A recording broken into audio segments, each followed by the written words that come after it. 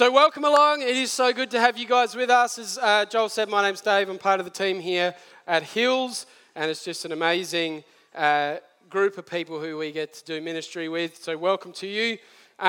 We are in the book of Daniel. Daniel is an amazing book. It's so rich. There's so much in it. I am going to try somehow to condense what I already condensed this morning into more. There's just notes coming out of my ears. We'll just see what God does. Hey, Grant? Sounds good. So, a tale of two kingdoms.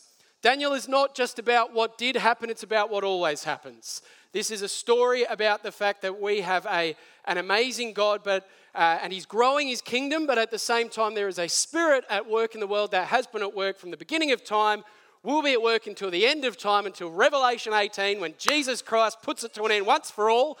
The spirit of Babylon.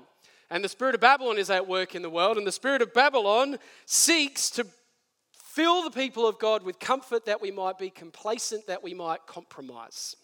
Whereas the spirit of God is calling us to a spirit of conviction, courage, and consistency. That's what we've learned so far. And so we come around now, chapter 4, and it's been 25 to 30 years since last week. So last week we saw the fiery furnace. Sammy did a great job of preaching that word. And we saw these three wonderful men of God just take their stand against the spirit of Babylon and say, do you know what? I don't care. Like, God can save me from these flames, and even if he doesn't, what a word, even if he doesn't, I will not bow the knee to Nebuchadnezzar. I will not bow the knee to Babylon. And so we saw that incredible passage. But it's been 25 to 30 years since then, which means Daniel is almost 50 years old. Do I have any almost 50-year-olders in the house today? Come on. Full of vigor, full of strength, full of faith. You are, and so is Daniel. Sometimes we read this and we think Daniel like a teenager. In a couple of chapters, when we get to the lion's den, we realize that he's actually almost 70. So often we think he was just a young lad. He was he's not old. He's not old, Ron. He's just more experienced than he used to be, with more wisdom. So, where are we at? 25, 30 years. Nebuchadnezzar is well and truly established as the king. Let's put up, this is his map. This is what he personally owns, right? So when you're a dictator, you don't just govern, you actually own. This is his real estate portfolio. That's a fairly impressive real estate portfolio. Some of you have multiple houses, praise God. Give generously to the kingdom. Out of everything he's given to you. This is a real estate portfolio. Are you with me? This is what King Nebuchadnezzar personally owns. He is doing well. Yeah? He's doing well. No one can touch him. So we come to chapter 4, verse 1. And what we're going to see here today is Nebuchadnezzar's story. Chapter 4, verse 1 through to 3. Remember, we're doing Daniel verse by verse, chapter by chapter, which means it takes a little bit longer. And a few years ago, my grandfather-in-law said to me, David, if you can't say it in 15 minutes, it's not worth saying. And I was like, stuff that. This is the word of God. This is the word of God. In China, they meet for 14 hours and they're like, how long do you want to preach for? And they're like, you just go as long as you possibly can and then you sleep, you get up and you go again. I'm not saying I want to preach for 14 hours, but I'm saying we're not going to get through this in 15 minutes, amen? All right, chapter 4, verse 1. King Nebuchadnezzar, to the nations and peoples of every language who live in all the earth, may you prosper greatly.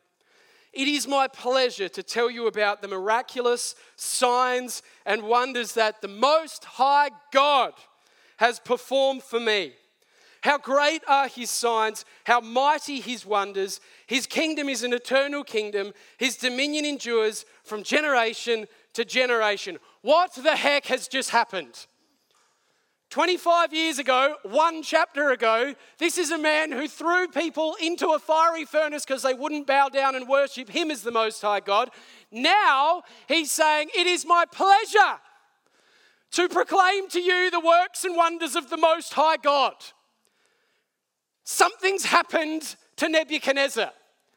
This is, for you Marvel fans out there, the Tony Stark post-captivity press conference. This is where Tony Stark's there and he's just like, he goes, I've seen some stuff, I've been through some stuff. everything's changed.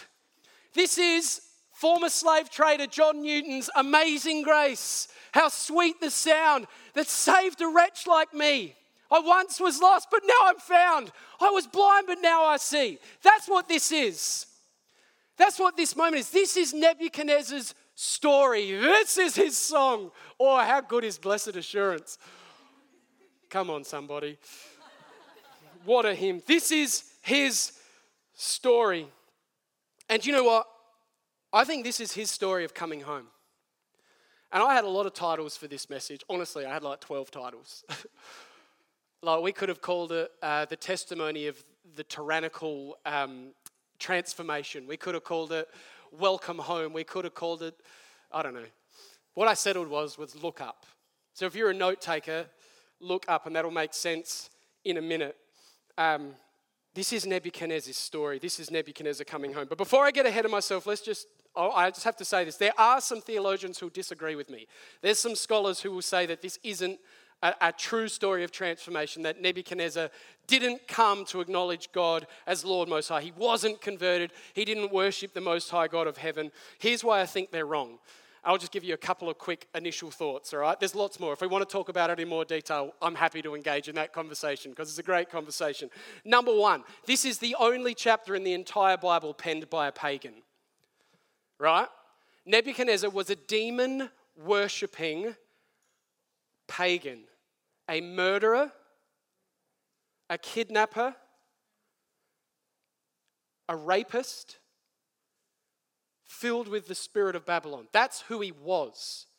Every other chapter in Scripture is penned, yes, by sinners saved by grace, but under the inspiration of the Holy Spirit.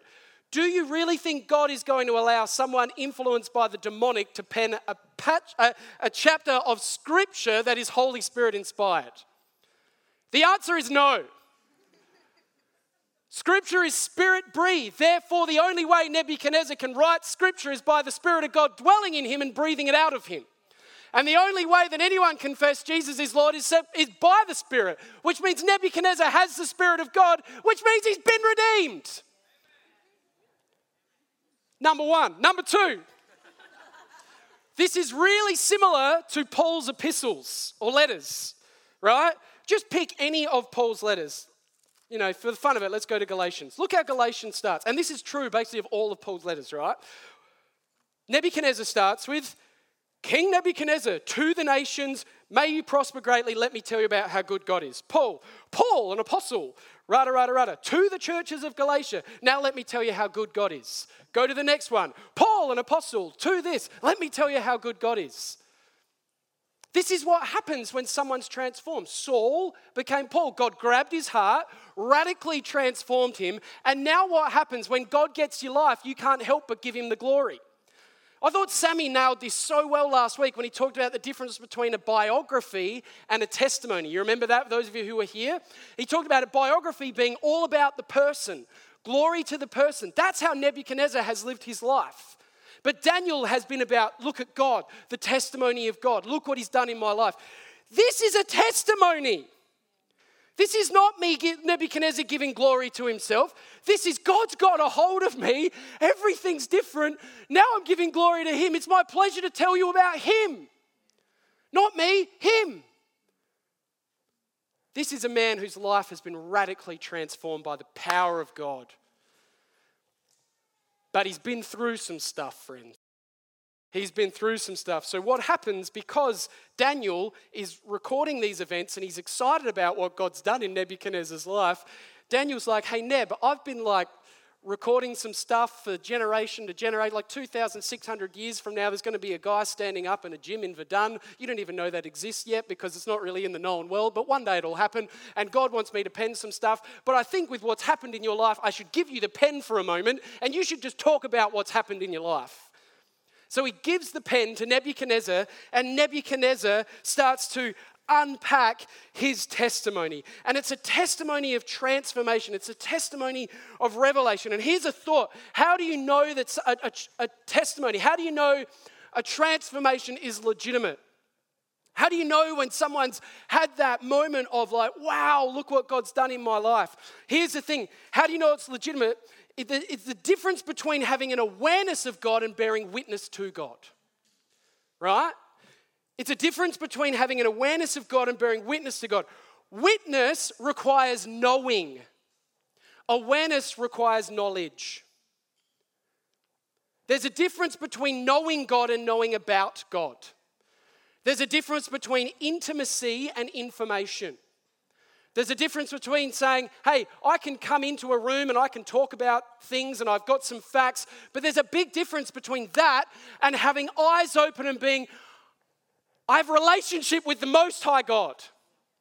He's transformed my life, because that comes through revelation, not just information. Revelation actually requires impartation. It actually requires the Spirit of God to take that seed, that word, and put it into our souls, that it then might take root and birth life within us.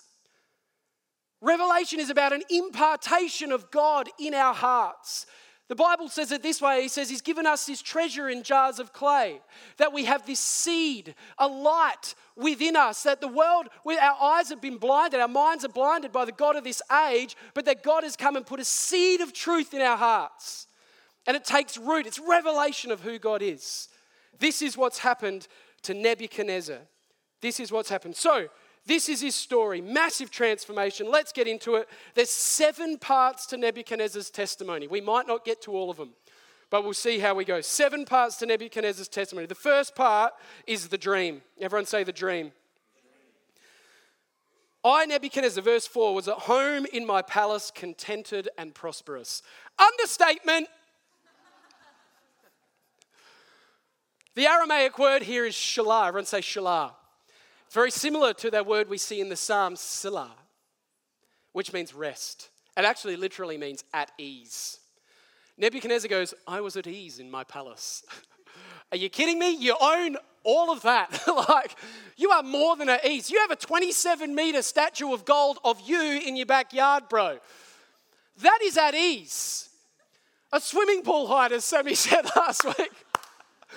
I thought that was so funny, because I was like, what swimming pool is 27 meters? Anyway. He is at ease. I, Nebuchadnezzar, was contented and prosperous. I had a dream that made me afraid. As I was lying in my bed, the images and visions that passed through my mind terrified me. Friends, there's such a powerful word right here in this, is that no one could touch Nebuchadnezzar. No one could get even into his presence without permission. And if they tried, they'd be slaughtered by one of his slaves, right? No one could get anywhere near him. The only one who can get to the one that no one can get to is God. And we saw this 2 chapters ago when God got to him in a dream. We see it again 35 years later. The same God of heaven comes in the same way and drops a dream. And that dream, it says, terrifies him. It shakes him to his core. Friends, just a word of encouragement, no one is too far from God. Sometimes I think honestly, we think that. We're like, well, that person's too far gone. And we give up praying, we give up ministering, we give up investing, because we're like, look at them. They'll never come to Christ. But I can promise you, there's some testimonies in this room. If I got you to come up and share your story, you'd be going, amen to that right now, hey? No one's too far from God. God can get you. He can get you from the miry clay, and He can lift you out of that miry clay, and He can set your feet upon a rock. No one's too far from God, not even Nebuchadnezzar. Now, verse 6, so I commanded that all the wise men of Babylon be brought before me to interpret the dream for me. Ha ha! Remember 2 chapters ago what happened? Bring the wise men before me, and he's like, tell me my dream. And then interpret it, and if you can't, I'm going to kill you all. And now, 35 years later, I've had a dream. Get me the wise men. All the wise men are like, oh no, here we go again. The psycho's back at it. He's going to ask us to do that again, and we can't do that because we've got the spirit of Babylon, not the spirit of God, and we got found out last time, and he's kind of forgotten about that, but they're freaking out. And so he brings them in, and it says, when the magicians, enchanters, astrologers, and diviners came, I told them the dream, but what happened? They could not interpret it for me again. Why are they called wise men? They couldn't do it again. But notice the difference. I want you to see something. This stood out to me. Notice the difference. Last time, he was completely irrational. Last time, he was like, you tell me the dream, and if you can't, I'm going to kill you. This time, he tells them the dream, and then he's patient with them. What does that show? It shows that in 35 years, something of what Daniel has been investing in him is taken a little bit of ground. Not a big transformation, but there's a softening of heart. God is softening hearts. God's work is the long game, not the short game. We want transformation like that all the time. Sometimes God's going to work over a lifetime to bring his revelation of truth into a heart. So don't give up praying. Don't give up investing. God is on the move. Verse 8, finally, someone say finally. Daniel came into my presence and I told him the dream. I love that. It's like he's got all the people coming in, and the whole time that they're trying to interpret stuff, and be like, oh, we don't know. You just get this sense that Nebuchadnezzar's just sitting back and says, oh, for God's sake, just get me Daniel. Just get that guy. I know that he'll fix it. He's the one who knows this stuff. Stop stuffing around. Just get me Daniel. Wouldn't it be great if all of us were a finally to somebody?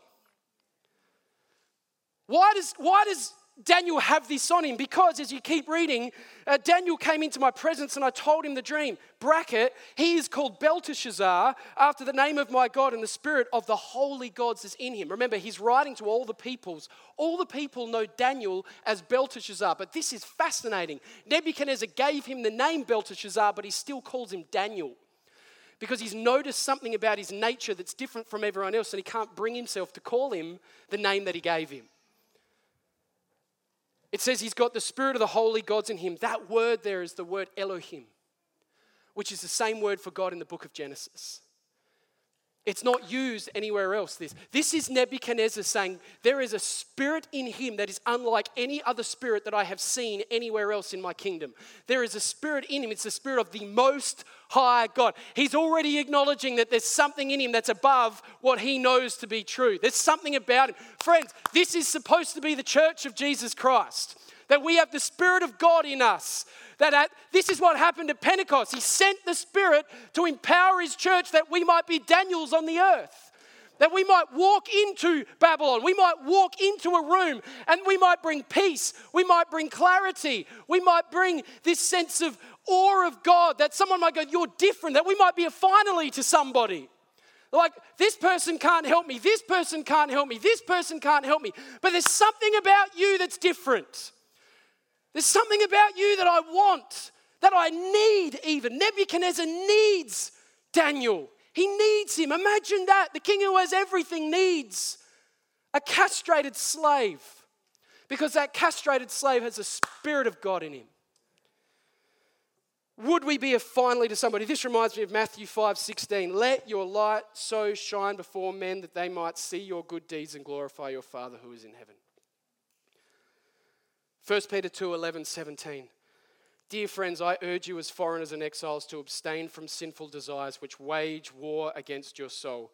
Live such good lives among the pagans that though they accuse you of wrongdoing, they may see your good deeds and glorify God on the day he visits. Submit yourselves for the Lord's sake to every human authority, whether to the emperor as the supreme authority or to governors who are sent by him to punish those who do wrong and to commend those who do right. For it is God's will that by doing good you should silence the ignorant talk of foolish people. Live as free people, but do not use your freedom as a cover-up for evil.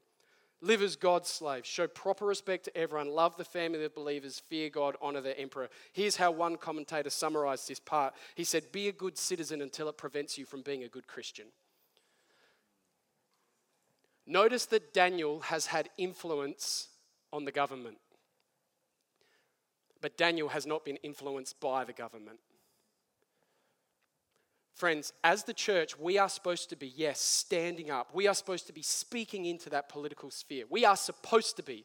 We are supposed to be people who bring the light of the gospel into that place, championing, encouraging, praying for, uplifting our leaders, but never allowing their stuff to come upon us. We are supposed to stand with conviction and courage, as I said before, never compromising, but being there as someone who is a wise counselor. We're supposed to be a voice. Yes? The voice of the Spirit in that place. That's the witness of Daniel.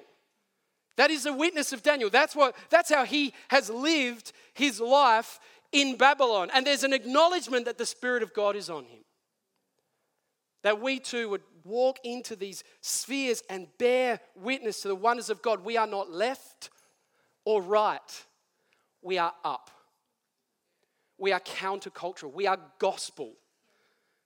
We are gospel, which means the left love us and hate us. They hate the moral stance, but they love the fact that we have a heart for the disenfranchised and the poor and the lowly. And the right love us and hate us because we have a stance of biblical truth, and yet we chase after the things that they don't love. Like, there's a difference to a Christian. We are countercultural, and we're called to be that. Amen? All right, let's keep going. So, the Spirit of the Holy God's is in him. I said, Belteshazzar, chief of the magicians, I know that the Spirit of the Holy Gods is in you. There it is again. And no mystery is too difficult for you. Here is my dream. Interpret it for me. These are the visions I saw while lying in bed. I looked, and there before me stood a tree in the middle of the land. Its height was enormous. The tree grew large and strong, and it touched the sky. It was visible to the very ends of the earth. Its leaves were beautiful, its fruit abundant, and on it was food for all. Under it, the wild animals found shelter, and the birds lived in its branches. From it, every creature was fed. In the visions I saw while lying in bed, I looked, and there before me was a holy one, a messenger coming down from heaven. That is an angel. If you haven't picked this up from the first couple of weeks of this series, there is a spiritual realm. It is not just what we see here. There is a spiritual realm. We believe in angels. We believe in the demonic. There is a war. For our battle is not against flesh and blood, but against the spiritual authorities, powers, rada, rada, rada. Yes? Ephesians 6. Are you with me? This is true. Don't ever be convinced otherwise. This is true. There is a battle going on in the heavenlies. And the messenger of God comes and brings a word to Nebuchadnezzar. He called in a loud voice, cut down the tree and trim off its branches. Strip off its leaves and scatter its fruit. Let the animals flee from under it and the birds from its branches. But let the stump and its roots, bound with iron and bronze, remain in the ground, in the grass of the field. Let him be drenched with the dew of heaven, and let him live with the animals among the plants of the earth. Let his mind be changed from that of a man, and let him be given the mind of an animal, till 7 times pass by for him. The decision is announced by the messengers. The holy ones declare the verdict, so that the living may know that the Most High is what? Sovereign over all. All of this is going to happen so you will know that I'm the boss. I'm going to do some stuff so that the whole world will know that I'm in charge of whoever's in charge. That even if you think you've been reigning for 35 years, the whole world believed that the God of Israel had lost to the spirit of Babylon. People think we were praying against this bill that's been in our parliament and other bills that are going on, and people might say God lost. No. God doesn't lose. God sometimes allows for the purpose of the long game, ultimately to reveal his sovereignty on the earth. And he then calls the church to be a Daniel in the midst of that place, speaking truth, speaking life, being a witness that the world might know the power of God at work in the world. God has not lost. He never has lost. He is sovereign over all. And he's saying, I'm going to do something in your life, Nebuchadnezzar, to reveal that to everybody. So that the kingdoms of the earth, the sovereign over all the kingdoms of the earth, and gives them to anyone who wishes, and sets over them the lowliest of people. This is the dream that I, King Nebuchadnezzar, had. Now, Belteshazzar, tell me what it means, for none of the wise men in my kingdom can interpret it for me, but you can, because you got the Spirit of God. You got the Spirit of God. Oh, there's a lot in this dream. There is a lot in this dream. Firstly, there's a dream of a tree. It's big, it's massive, it's great. Then all of a sudden, the tree gets cut down, and then the cut down thing becomes a man. And the man's now covered in dew and is just cruising around for a while. And Nebuchadnezzar is not only confused, but he's actually terrified. It's done something in his spirit. He's like, I need an answer to this. This is bothering me. So he seeks out Daniel. He's like, give me the answer. What is the answer? Daniel, bring me your discernment. Which comes to the next part of the testimony. Daniel's discernment, verse 19 to 22. How are you going? There's a lot of verses. We're going to read all of them. Then Daniel, also called Belteshazzar, again, I love that, was greatly perplexed for a time, and his thoughts terrified him. Do you know in another translation it says he was deeply saddened? Oh, we'll come back to that. His thoughts terrified him. So the king said, Belteshazzar, do not let the dream or its meaning alarm you. Belteshazzar answered, my lord, if only the dream applied to your enemies and its meaning to your adversaries. The tree you saw, which grew large and strong, with its top touching the sky, visible to the whole earth, with beautiful leaves and abundant fruit, providing food for all, giving shelter to the wild animals, and having nesting places in its branches for the birds. Your Majesty, you are that tree. You've become great and strong. Your greatness has grown until it reaches the sky, and your dominion extends to distant parts of the earth. You're the tree, Nebuchadnezzar. This is full on. Friends, firstly, Daniel, can we just pause for a moment? Daniel, 15 years old, kidnapped by this man, castrated by this man, family murdered by this man, taken as an exile to a kingdom that is not his own, and forced to be a slave in that kingdom to this man. Then bombarded with the ways of Babylon. Be this, be this, be this, be this, be this, believe this, by this man. And then he has to become a vegan.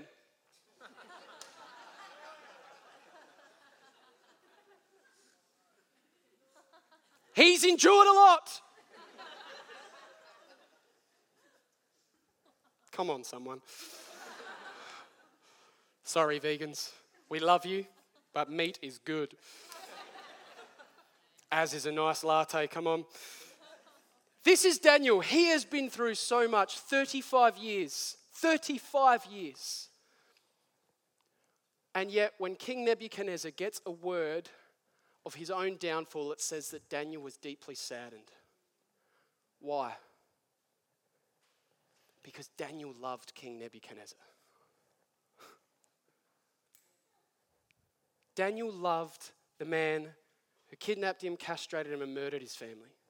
The man who took away any hope that he might actually have his own family and then have a legacy, which was so important in this day. Nebuchadnezzar has literally taken everything from him, and he loves him. How? Forgiveness. The Spirit of God works in his life. Do you know, Daniel is as broken as you could ever be.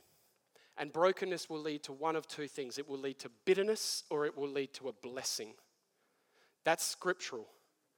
It will lead to bitterness or a blessing. And the key to which one it unlocks is either forgiveness or offense. If you want to take on offense, you will end up with bitterness. If you want to walk in forgiveness, you will one day eventually see the blessing. Daniel, everything he's been through, chooses forgiveness. And that's exactly why I said that intentionally. Forgiveness is a choice.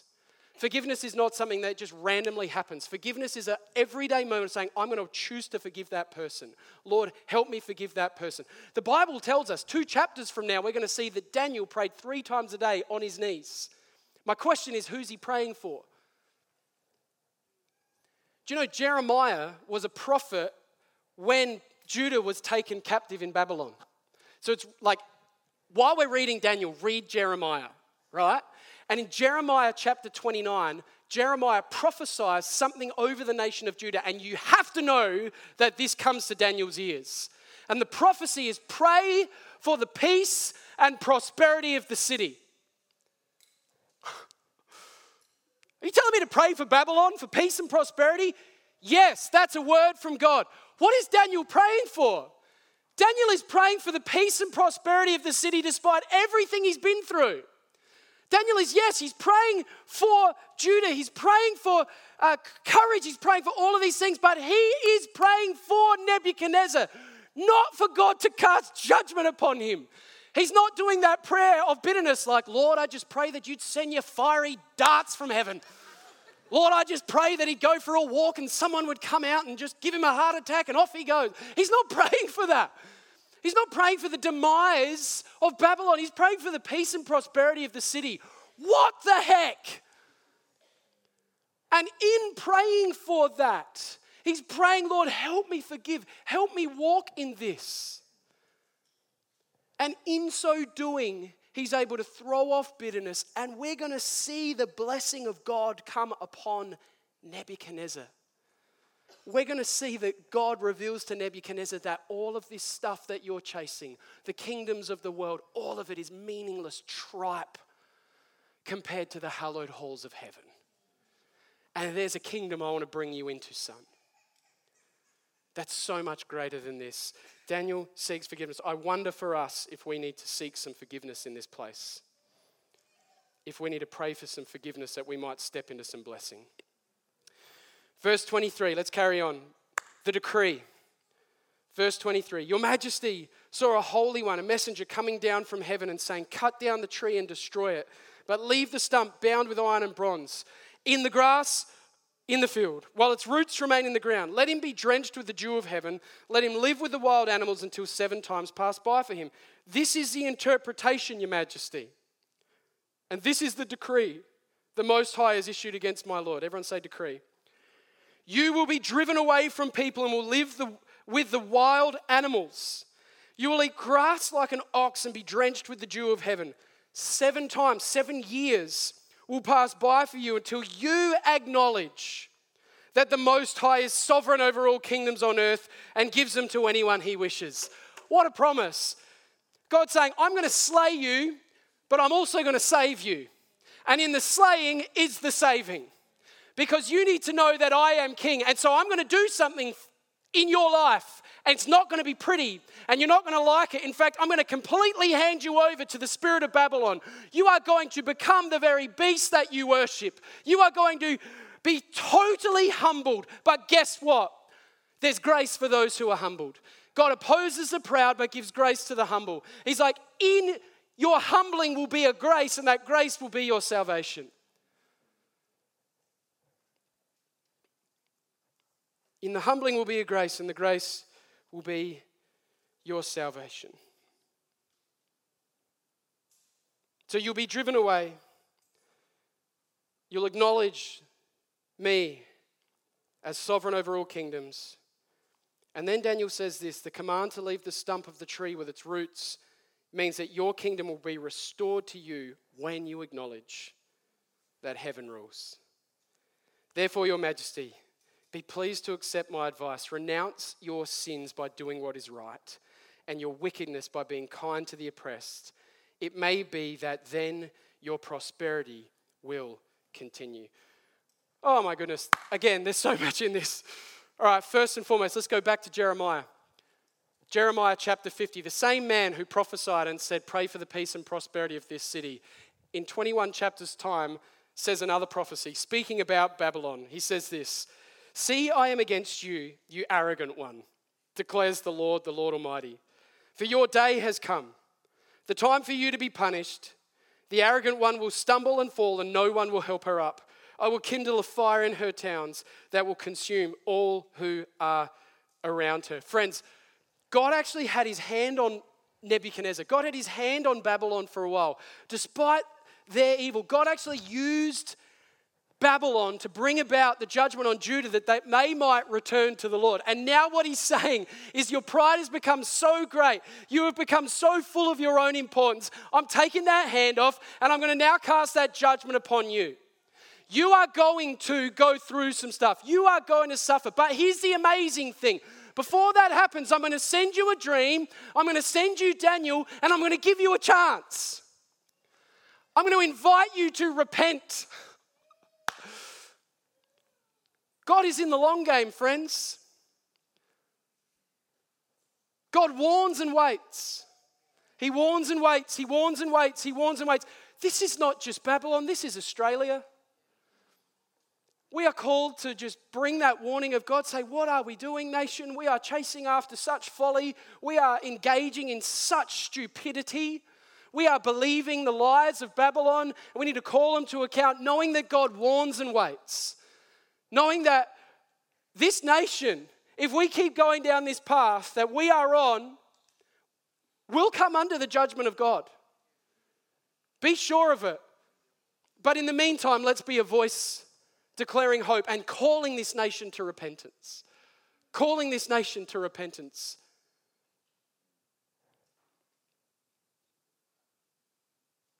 It poses another question for me as well, which is the question of what are we building? What are we building? Because what God is saying here to King Nebuchadnezzar is that you've built a mighty kingdom, but it's not my kingdom. And because you've built something that's not mine, I'm going to chop it down. And this is the promise of God to us as well. This is the promise of God to the church. If we build something that's not of his kingdom and for his glory, he will chop it down. He'll chop it down. May that never be said of us. The temptation in our lives, in our businesses, in our families, in everything we're doing is to build for our own glory. In our workplace, it's about striving to get to that level, striving to get to there. If it's for me, eventually, either in this life or the next generation, it will be chopped down. That's the promise of God, because Babylon will always fall to the kingdom of God. And in the church, this is a warning to us, right? And I felt this warning this week, because it's so easy. It's so easy to be drawn into the whole idea of let's build hills.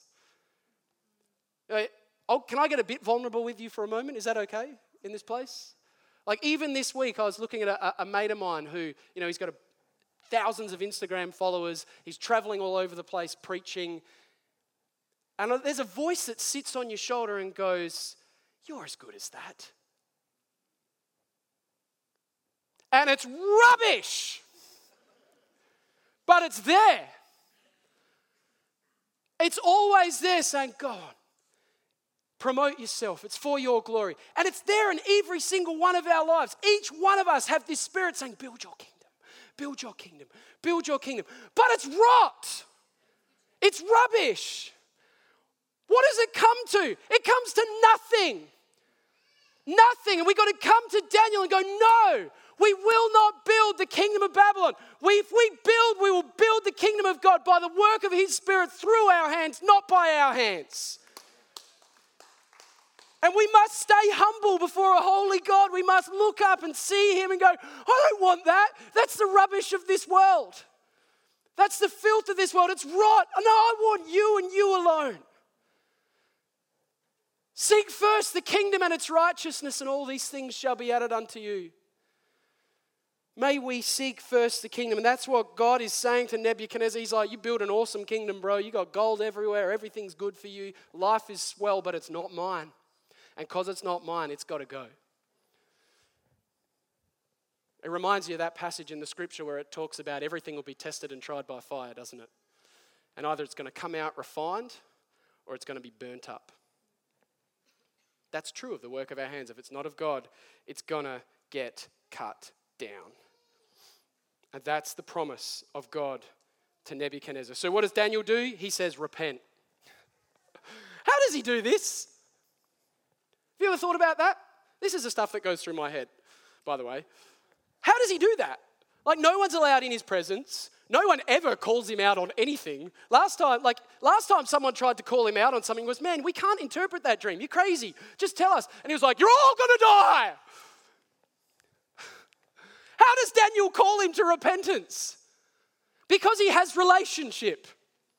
As we said before, because Nebuchadnezzar needs him and trusts him. I would hazard a guess and say that Nebuchadnezzar actually loves him because of his faithful service to Nebuchadnezzar.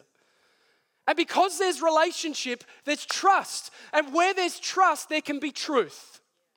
We must be a people who learn to speak the truth in love. If we're just going to be people Bible bashing and yelling at people and calling them to account without love, it'll fall to the ground. It will mean nothing. But where there's love, where there's genuine investment and engagement, like I actually care about you, and because I care about you, here's the truth. Then all of a sudden that can produce freedom. Parents, discipline our children. It's awfully quiet in the room right now, but it's true. We must learn to discipline in love. I've heard stories. I've got even a friend who's like decided they're not going to say the word no to their children. Dun-dun-dun-dun-dun, trouble.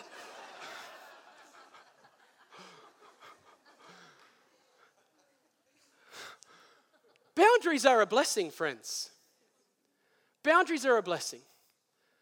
Don't be afraid to bring a boundary. Don't be afraid to discipline in love, because the truth sets people free. And we want to raise children of God. Kingdom kids. Amen? So we've got to learn to rebuke in love, not outside of love. Oh, all right, let's keep going. Verse 28. All this happened to King Nebuchadnezzar. 12 months later. 12 months. God gave him 12 months to repent. 12 months.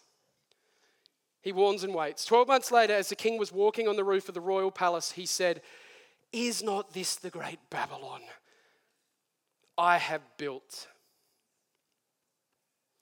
as the royal residence by my mighty power and for the glory of my majesty?" And even as the words were on his lips, the voice came from heaven, "This is what is decreed for you." Pride comes before a fall. King Nebuchadnezzar, your royal authority has been taken from you. You will be driven away from people and will live with the wild animals. You will eat grass like the ox. 7 years will pass by for you until you acknowledge that the Most High is sovereign over all the kingdoms of earth and gives them to anyone he wishes. Immediately, 36 years. And then immediately. God is not slow, he's patient. Immediately, what had been said about Nebuchadnezzar was fulfilled. He was driven away from people, ate grass like the ox, his body was drenched with the dew of heaven until his hair grew like the feathers of an eagle and his nails like the claws of a bird. Friends, Nebuchadnezzar firstly lives in this delusion of pride that he is God. Like we come to this point, he comes to this climactic point where he just has this moment. It's a delusion. This is who I am. I'm great. I'm great. And God's like, no, you're not. I'm the King of heaven. And I'm going to show you that right now. And in that delusion, he falls down and he is broken before the King of kings and the Lord of lords. And then what happens is God hands him over. He hands him over to the very spirit that was driving him. Watch this. The spirit of Babylon will say to us that we are nothing but beasts that have evolved. The Spirit of God says you are image bearers. There is a big difference. And when God actually withdraws his hand, see, even in our pervertedness, even while Babylon is running rife, God still has his hand. The moment he withdraws his hand, he actually unleashes the spirit of Babylon to take full effect on King Nebuchadnezzar. And when the spirit of Babylon takes full effect on King Nebuchadnezzar, Nebuchadnezzar literally becomes the very beast that Babylon wants him to believe he is. I'm going to say something which might be a bit controversial, but I hope you hear my heart. In our world right now, mental health is at a pandemic level. Some mental health is physiological. Yes. Go see a doctor, get help. Chemical imbalances, and you can get help. Some mental health is emotional, caused by grief, caused by trauma. Go see a counselor, get help. They can help you.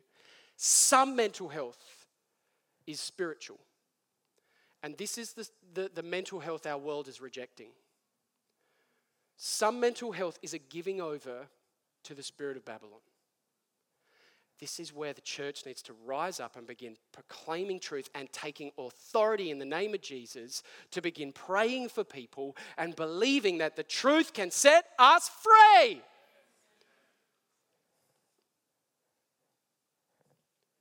Nebuchadnezzar is given over to the spirit of Babylon and he goes full cray-cray. Like full on. He goes like 7 years eating grass. And it's interesting, it says like he was with the wild animals. Here's the thing, the records show us that he didn't just disappear into the forest somewhere. He was actually in the palace area. It's just that the palace area is huge and has gardens and forests. It's a massive area that Nebuchadnezzar owns. Here's the thing, here's the truth that history tells us, is that this whole time in 7 years, the nobles looked after him, cared for him. Guess who the chief nurse was? A man called Daniel. Can you believe that? A man called Daniel was present with Nebuchadnezzar through his torment and pain. Daniel has every right to celebrate this. I think, I question my own heart on this. I'm like, would I celebrate this? This man castrated me, he kidnapped me, he murdered my family, he's imprisoned me for 35 years. Would I celebrate his demise? Daniel loves him and cares for him. And more than that, remember, who's the 2IC in all of this? Daniel. Daniel was in charge of the king's affairs. Daniel was over, Daniel was the prime minister. So in this moment of Nebuchadnezzar's insanity, Daniel's ruling Babylon. Now, the way Babylon works and the way the spirit of Babylon works is that the way politics works, even in our nation, is you then stab someone in the back and assume their authority, right? That's what you would do. You'd go, King Nebuchadnezzar's gone cray-cray. He's not coming back from this. Let's get rid of him. Let's just, no one will know. Let's just knock him off. And I will assume the palace. I will take on the treasures of Babylon. I will become Lord of all of this. Look how magnificent it is. Daniel doesn't do it. There's something so powerful in this. Band, you can come up because we do have to close. Daniel's different because he has the Spirit of God in him. And so what Daniel does is he knows the promise of God. And the promise of God is that in 7 years' time, Nebuchadnezzar's going to look up. And when Nebuchadnezzar looks up, he's going to have a revelation of who God is. And he's going to understand that God is sovereign. So how much more powerful then for him to come back, sit on the throne and declare to all the nations of the world, chapter 4, that God is the true God of heaven. How much more powerful? And so Daniel, instead of assuming the treasures of Babylon, assumes a posture of humility, serves a madman for 7 years, governs a kingdom faithfully, and then brings this man back to the throne when God brings healing and revelation. That's what the Spirit of God does. That's what the Spirit of God does. C.S. Lewis says, a proud man is always looking down on things and people.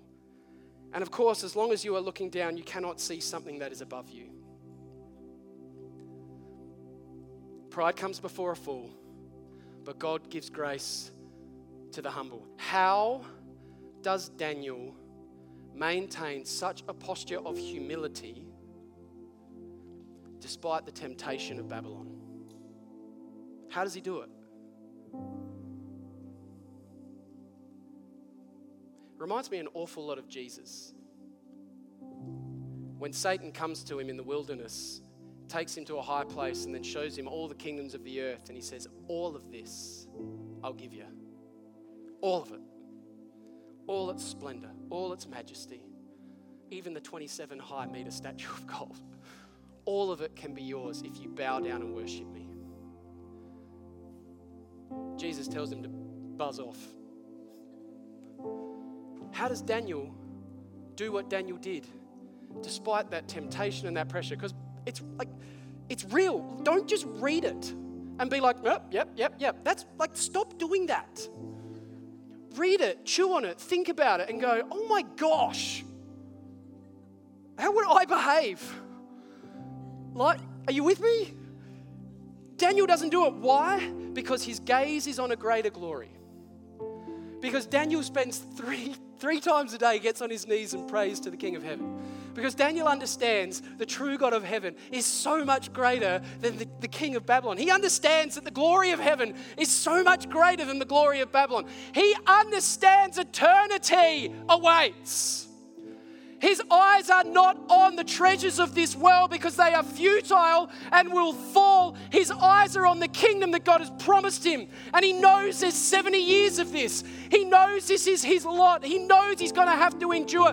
But he knows his calling is to be a voice of wisdom and truth and reason and power right in the heart of Babylon.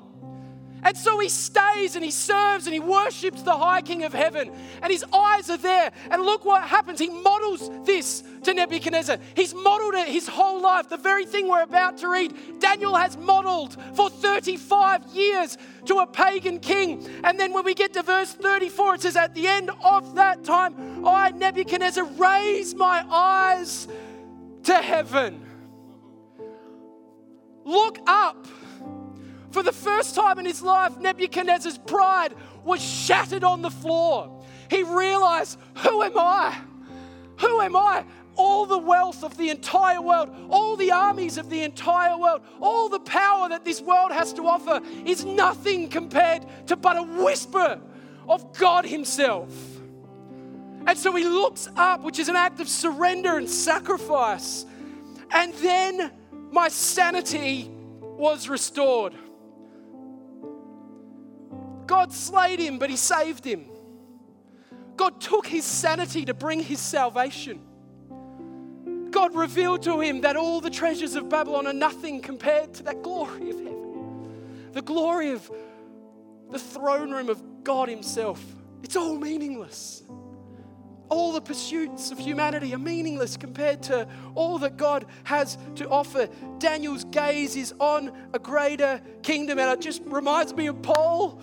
Ephesians 3, his prayer to the church in Ephesus, he says, I pray that out of his glorious riches he may strengthen you with power through his spirit in your inner being, so that Christ may dwell in your hearts through faith.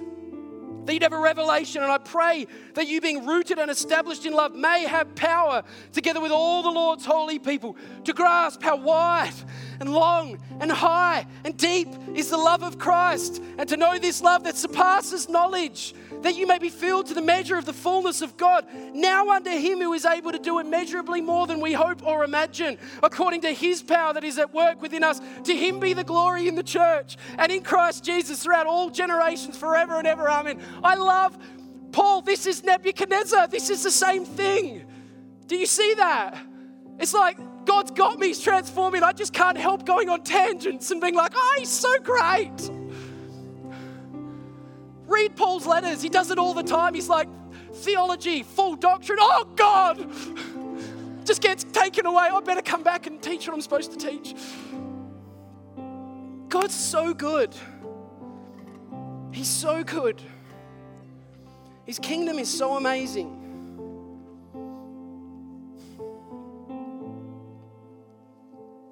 Then I praised the Most High. I honored and glorified him who lives forever. Listen, his dominion is an eternal dominion.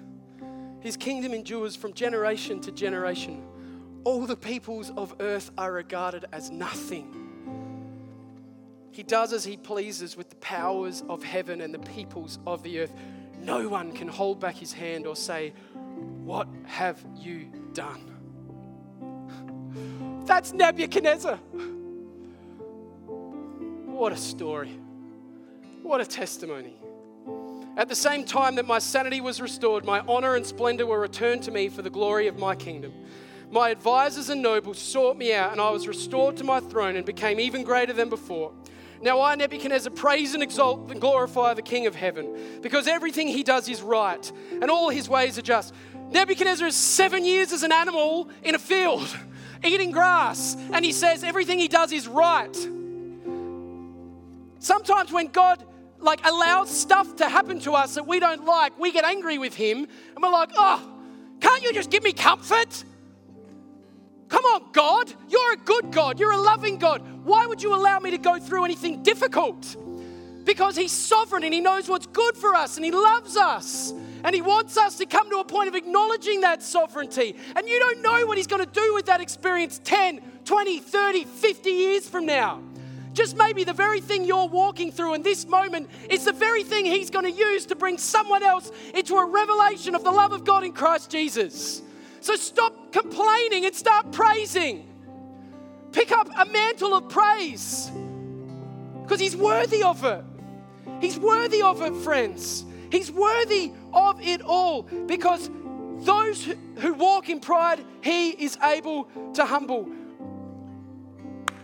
I'm going to close, but this reminds me of, I said that like 10 minutes. My Brian over here, we were chatting like a week or two ago and he was talking about C.S. Lewis, The Last Battle. Anyone like the Narnia series? Some of you need to read the Narnia series. So we're talking about The Last Battle and I started reading, Brian, it's so good. It's so good. I got up to almost the end yesterday. I was so excited. I was in my office and I was like, come on, listen to this. The children of, they've come into Narnia and it's like the end of times, right? And there's Aslan's doorway and it's the end of time, so the sun's been squashed and everything's falling apart and they enter the doorway and there's Aslan calling him and there's others calling him, they're calling each other. And listen to this, but he goes, I have come home at last. This is my real country. I belong here. This is the land I've been looking for all of my life, though I never knew it till now. Come further up, come further in. And then he's like, come further up, come further in, come further up, come further in. And they're running and he's like, come further up, come further in, come into the kingdom, come into the eternal kingdom. Don't look back at the filth of Babylon. Come in, come in, come in. There's a greater kingdom. There's a glorious kingdom. It's God's kingdom. Come further up, come further in. Come on, come into the kingdom of God. That's what's just this charge. Come in. This is what Christ is doing for us.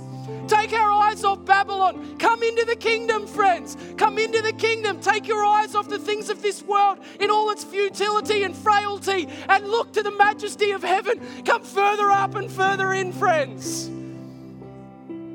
This is the invitation of Christ to all of us. I don't know if you've ever had, I'm going to use the word privilege, which in a minute you'll think is a weird word, but you'll understand why. If you've ever had the privilege of being with someone as they near the end to this life,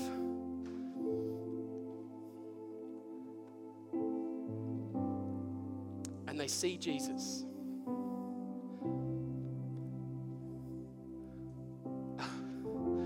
and all that time they're like, I remember the week before my grandfather passed away at 14 years of old. There he was, very frail. He's like, I just can't wait to go home. Oh, would we have that heart? That's Daniel's heart. Oh, I can't wait to go home. Don't let what the world puts on you get in you, because greater is he that's living in me than he that's in the world. This is our story. This is Daniel's story. This is Nebuchadnezzar's story. I pray this is your story. This is our song, praising our Savior all the day long. Would you stand to your feet?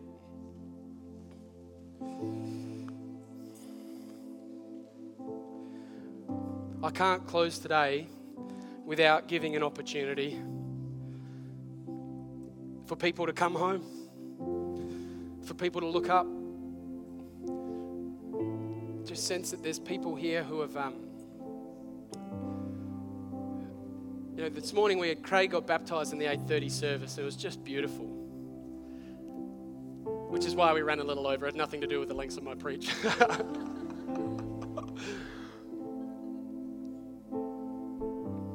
But there's something he shared that, he'd grown up in the church as a kid, got dedicated at 13, and life got the better of him. 2 years ago or 1 year ago, whatever he said, he encountered Christ. Come further up, come further in. I just wonder if anyone here is in that place, and today you're like, what am I doing? It's time to let go of Babylon, and it's time to come further up and further into the kingdom of God. And so I'm going to invite everyone just to close your eyes for a minute.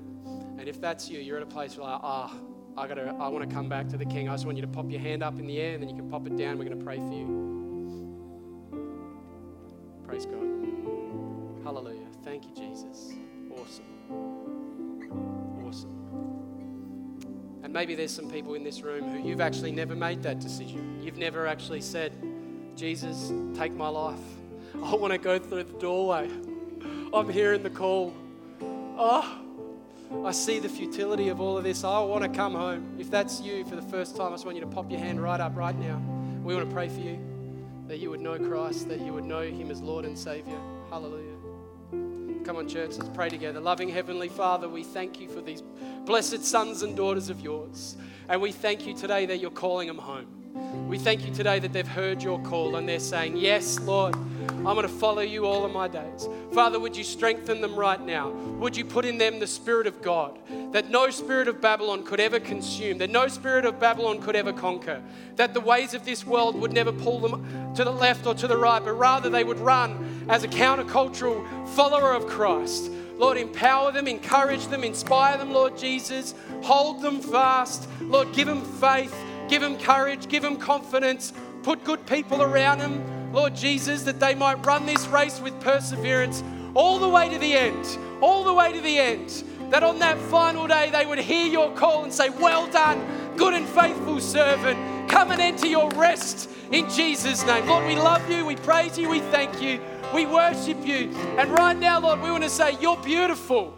You are beautiful. You are above every kingdom. You are above every God. You are the King of Kings and the Lord of Lords. We want to look up. We want to look up. We want to raise our eyes towards heaven. Take our gaze off of the world and fix our gaze upon your glory. We pray in Jesus' name. And all God's children said, amen. Come on.